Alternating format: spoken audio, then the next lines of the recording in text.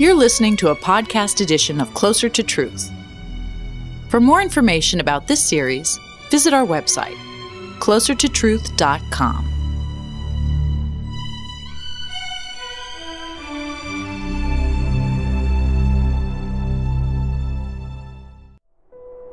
Most people believe that God exists and that He intervenes actively in the world, answering prayers, making miracles, even ordaining history. But if God does exist, how does He intervene? What possibly could be God's technique for making things happen? Fiddle with each and every atomic particle? Command all of them en masse? The physical universe seems closed and complete, so how can something not part of it affect it? How could God interact with the world? I'm Robert Lawrence Kuhn, and Closer to Truth is my journey to find out.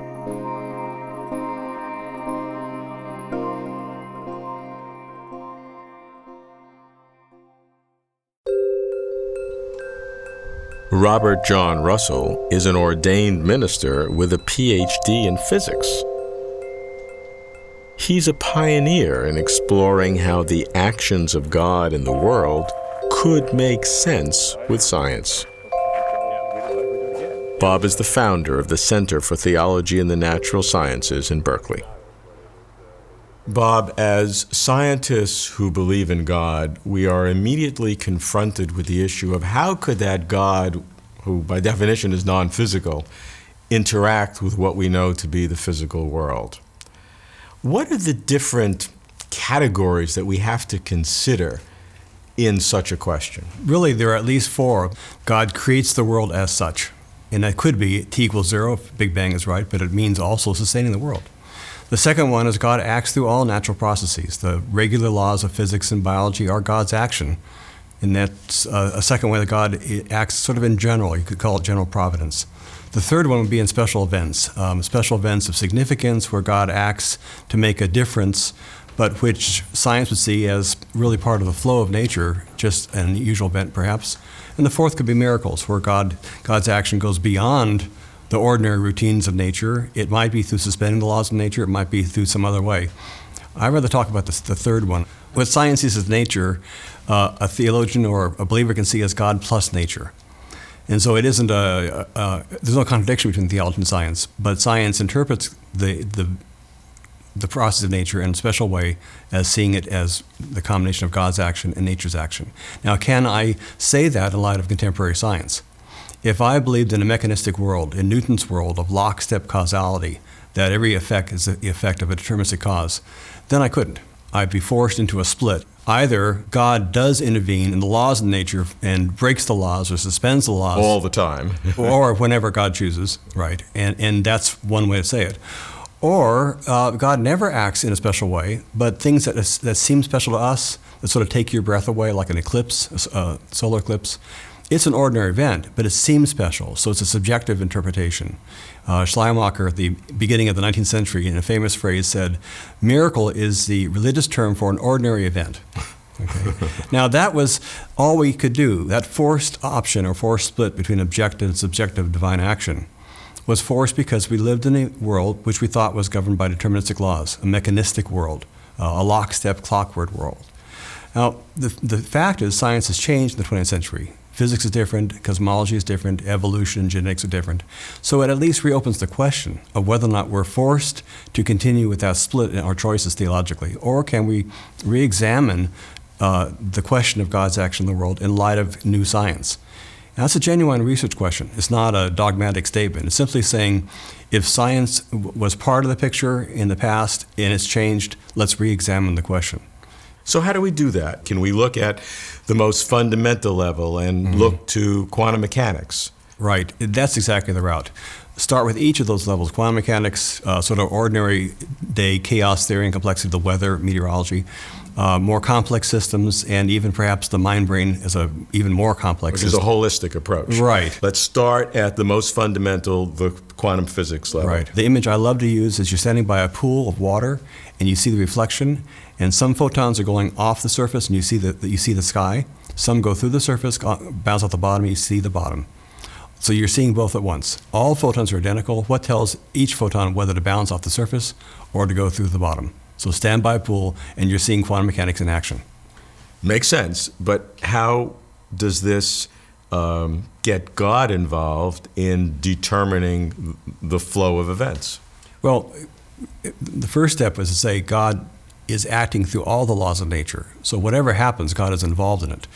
The point here is to say there is no sufficient, efficient natural cause. So God's action could be thought of as more intense or more special because God is acting in those events in special ways.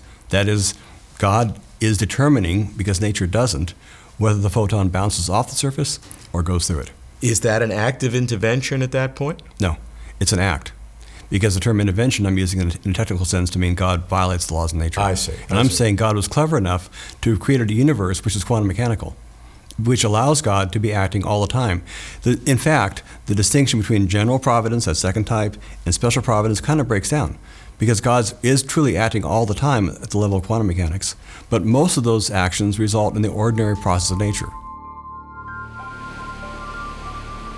To Bob, God was clever enough to create a universe which allows God to be acting all the time, thus eliminating an artificial distinction between God's overall purposes going on continuously and God's special purposes, which are occasional events.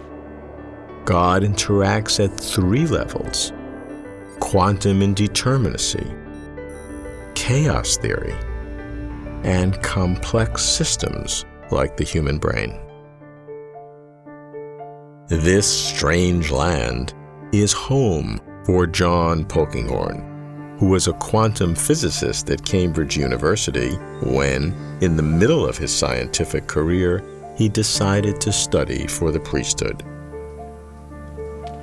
Today, John is recognized worldwide as a thought leader in science and religion.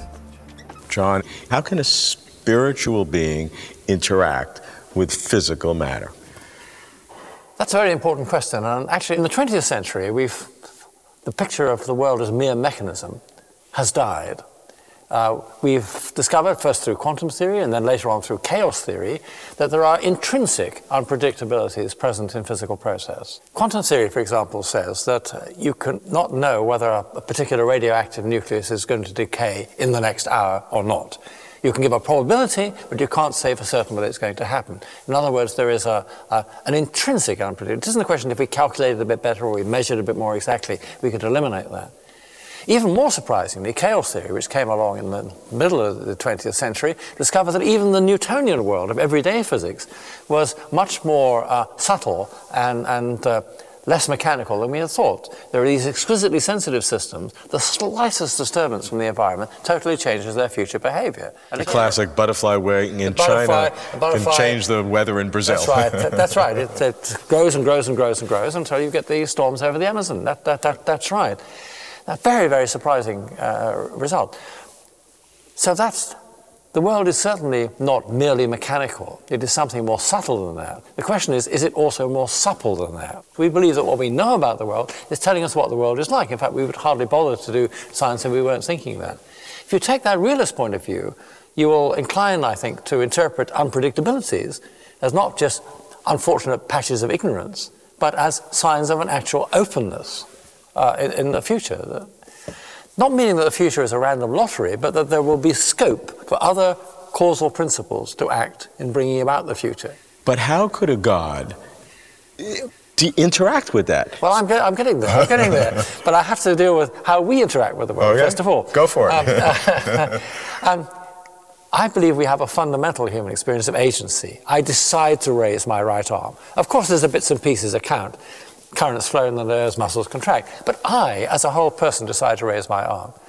And that would be an example of a causal agent, a top-down influence, my mental decision to raise my arm upon the physical behavior of my body. Now, if we interact in the world in that sort of top-down fashion, it seems to me entirely credible that the world's creator also can interact with the world and bring about events in the future. So I have a picture in which God interacts with unfolding process, allowing the laws of nature to control the range of possibilities, allowing creatures to explore in a happenstance sort of way these possibilities, but also reserving some providential room for maneuver on the part of the creator and bringing about the future. If things are unpredictable, you can't pull them apart and say nature did this, human will did that, God did the third thing. But nevertheless, all these influences are at work in the world. That's a perfectly coherent and believable picture, and it's the one I hold. So what is God doing? Is he getting involved in the quantum mechanics of untold 10 to the 80th molecules and parts of quarks and gluons and electron spin? I mean, it's awfully busy. Well, I mean, if God is infinite, God can be awfully busy, but I think it would be naive and rather foolish, really, to think that God does it all by just scrabbling around the subatomic roots of the world. I mean, I think God acts holistically with creation. But again, you see, because we don't understand how the quantum world and the classical world fit together, the whole spectrum of causal influences in the world is unresolved by us. All the freedom doesn't lie at the subatomic level, all of it doesn't lie at the everyday level, and presumably some of it lies at even higher holistic levels than that. We just don't know how to envisage that. All I am claiming is it's a no-go theorem, as people say in science. I'm saying that science cannot preclude the possibility of agency, either human or divine. So God can be working at all levels. All levels. It's very important that we have a rich, an adequately rich conception of the structure of reality, that we don't have this sort of arid, reductionist picture that sees human beings, for example, as simply replicating information processing systems. I mean, that's partly true of us, obviously, but it's not the whole truth about us. The worst error in metaphysics is the Procrustean error of chopping off the bits of experience that you don't like to fit it into the bed you've already constructed. To John, God interacts with the world at all levels, exploiting intrinsic uncertainties of quantum and chaos theory. His analogy is how the human mind, human agency, interacts with the human body. I like John's way of thinking, but I should speak to a scientist whose reasoning is not wedded to belief in the Christian God. I should speak to Paul Davies, a visionary cosmologist whose iconoclastic views about purpose in the universe can contradict both theists and materialists. Paul, some very smart physicists who are also believers and theologians wrestle with the idea of how could God interact with the world and posit bottoms up from the quantum level or tops down from the consciousness level. How do you look at it? I've always had a problem about a God who is a miracle-working super being, like a cosmic magician. I will often say that there are no miracles except the miracle of nature itself. And so for me, if I use the word God, which I'm always very careful about because it carries so many different meanings to different people, it is in terms of the meaningfulness of the whole package, not in terms of a being who's sort of meddling from time to time.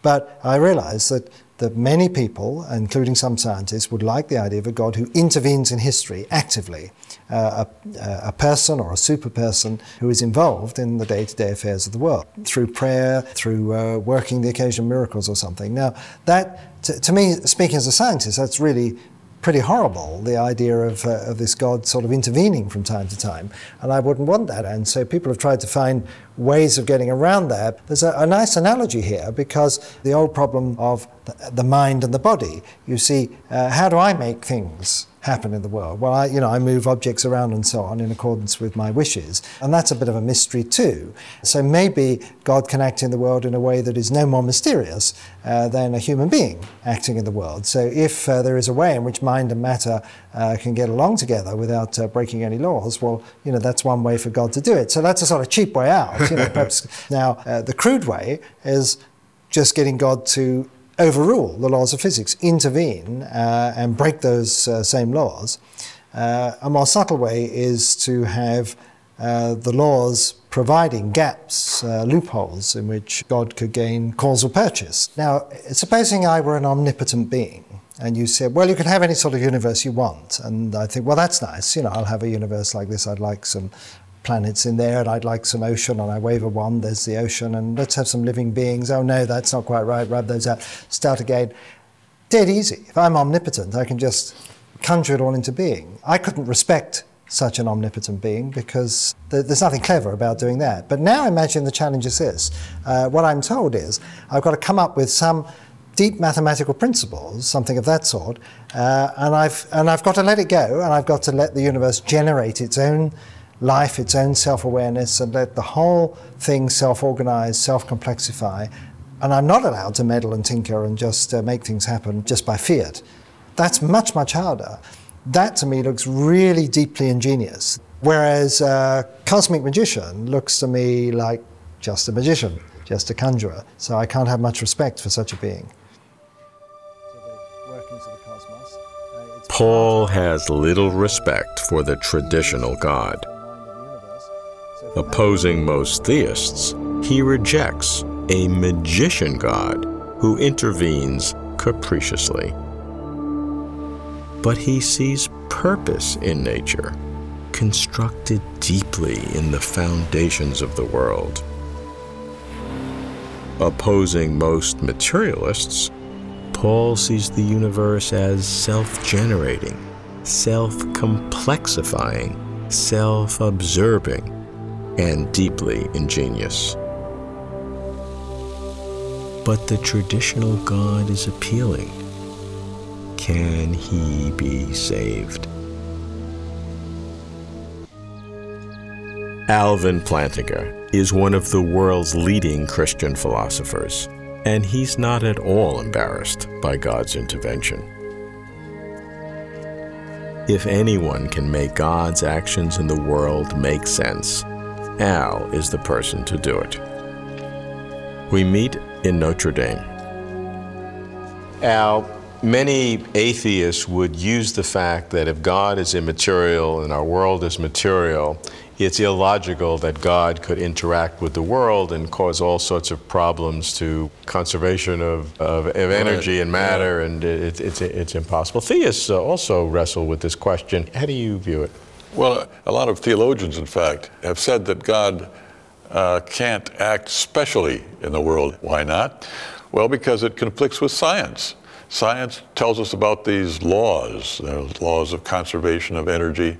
I mean, if God were to, say, create a full-grown horse in the middle of the Notre Dame campus, this would violate all these conservation laws, the conservation of energy, conservation of momentum, conservation of angular momentum, etc. It'd all be violated. God would be violating the laws, going against the laws.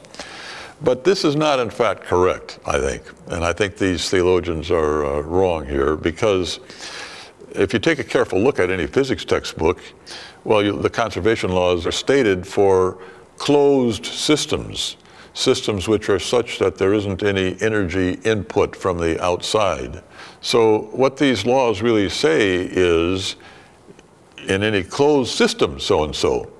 But of course, if God were to create a horse right in the middle of the Notre Dame campus, then no system that includes that would be a closed system. And hence, because any such system would of course have this influx of energy from the outside, God creating this horse, here it just shows up. So his doing so would not violate any law which says in every closed system so-and-so, the system in question isn't a closed system. Well, the universe is a totality, is a closed system. but that's not part of physics. Maybe it is, maybe it's not. I would say that's a theological add-on, that the universe, the material universe as a whole is a closed system. If God acts in it, then it's not. And it's not part of physics to say that God doesn't act in it. That's not a physics truth or a physics claim, that's a theological claim. And if God did act in the world specially, the world then, all the systems containing the area where he acted in this way, would not be closed systems. And it's that by definition. Exactly. Because right. when God does that, the closed system then becomes an unclosed system. Yeah, what he does makes it the case that it's not a closed system. Right, right. So I think that worry It may sound simplistic or circular, but it strikes me as possibly profound. If God intervenes in the universe, then that very act causes the universe not to be a closed system, thus voiding any violation of the laws of conservation of energy and mass. Vintage Plantinga. Okay, but I'm still baffled by how God would actually make the intervention.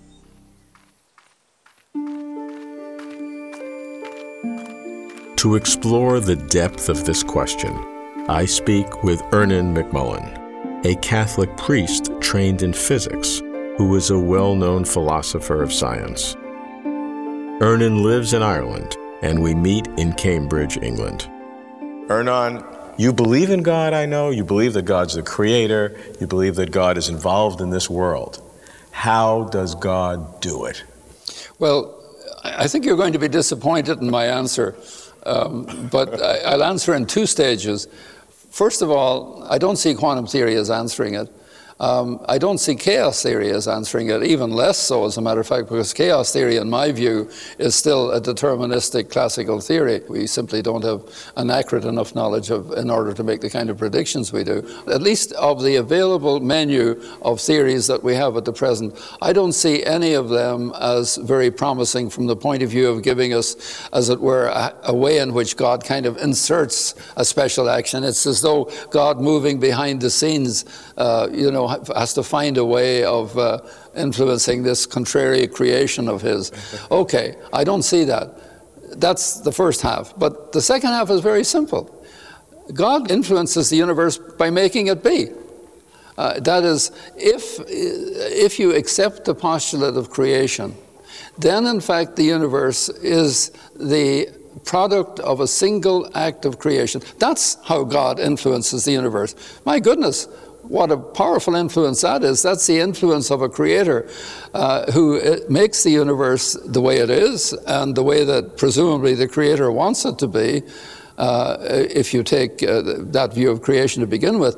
The point here being that questions about how God, as it were, involves himself is not a matter of asking how could God sort of work within this universe and not, so to speak, upset the laws of physics or something of that kind. The point is that God has, in fact, produced the universe, and that simple act of creation is the most powerful, if you like, influence you could have. So the question is then, how does God make those interventions? How does God work with the physical world? That's no problem. I mean, my goodness, that's the simplest question at all. Not to me. Oh, yeah. Well, that has always seemed to me very simple. I have no difficulty with miracles at all, because if, in fact, you have a universe in which is the product of God, in which the mere continuance of the law of gravity is God's choice. The fact that at some point or other the law of gravity could be suspended, well, that's, of course, a creator can do that. How can an immaterial God interact with the material world? It's simple. The way in which God does it is by being the creator of that world in the first place. It's not a matter of intervening in some way. It's a matter of making that kind of world to begin with, a universe within which at a certain point this would happen. I don't find that difficult at all. Let me emphasize, what I do find difficult is to discern when and where miracles actually did occur. That's a tough one. That's a tough one.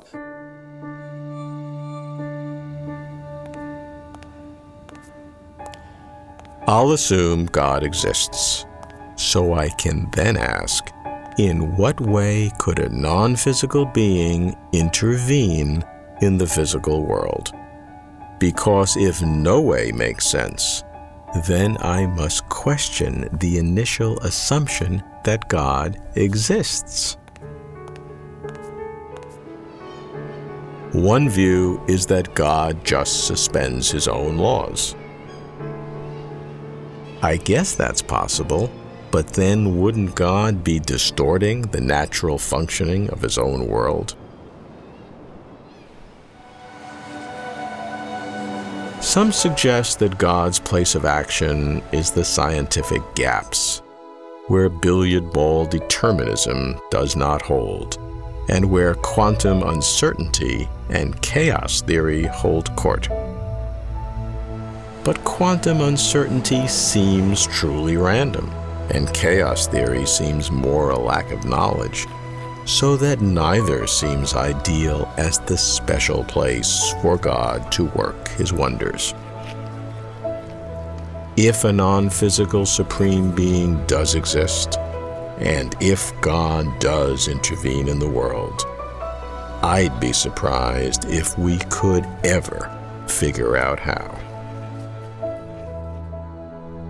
For me, for now, that's closer to truth.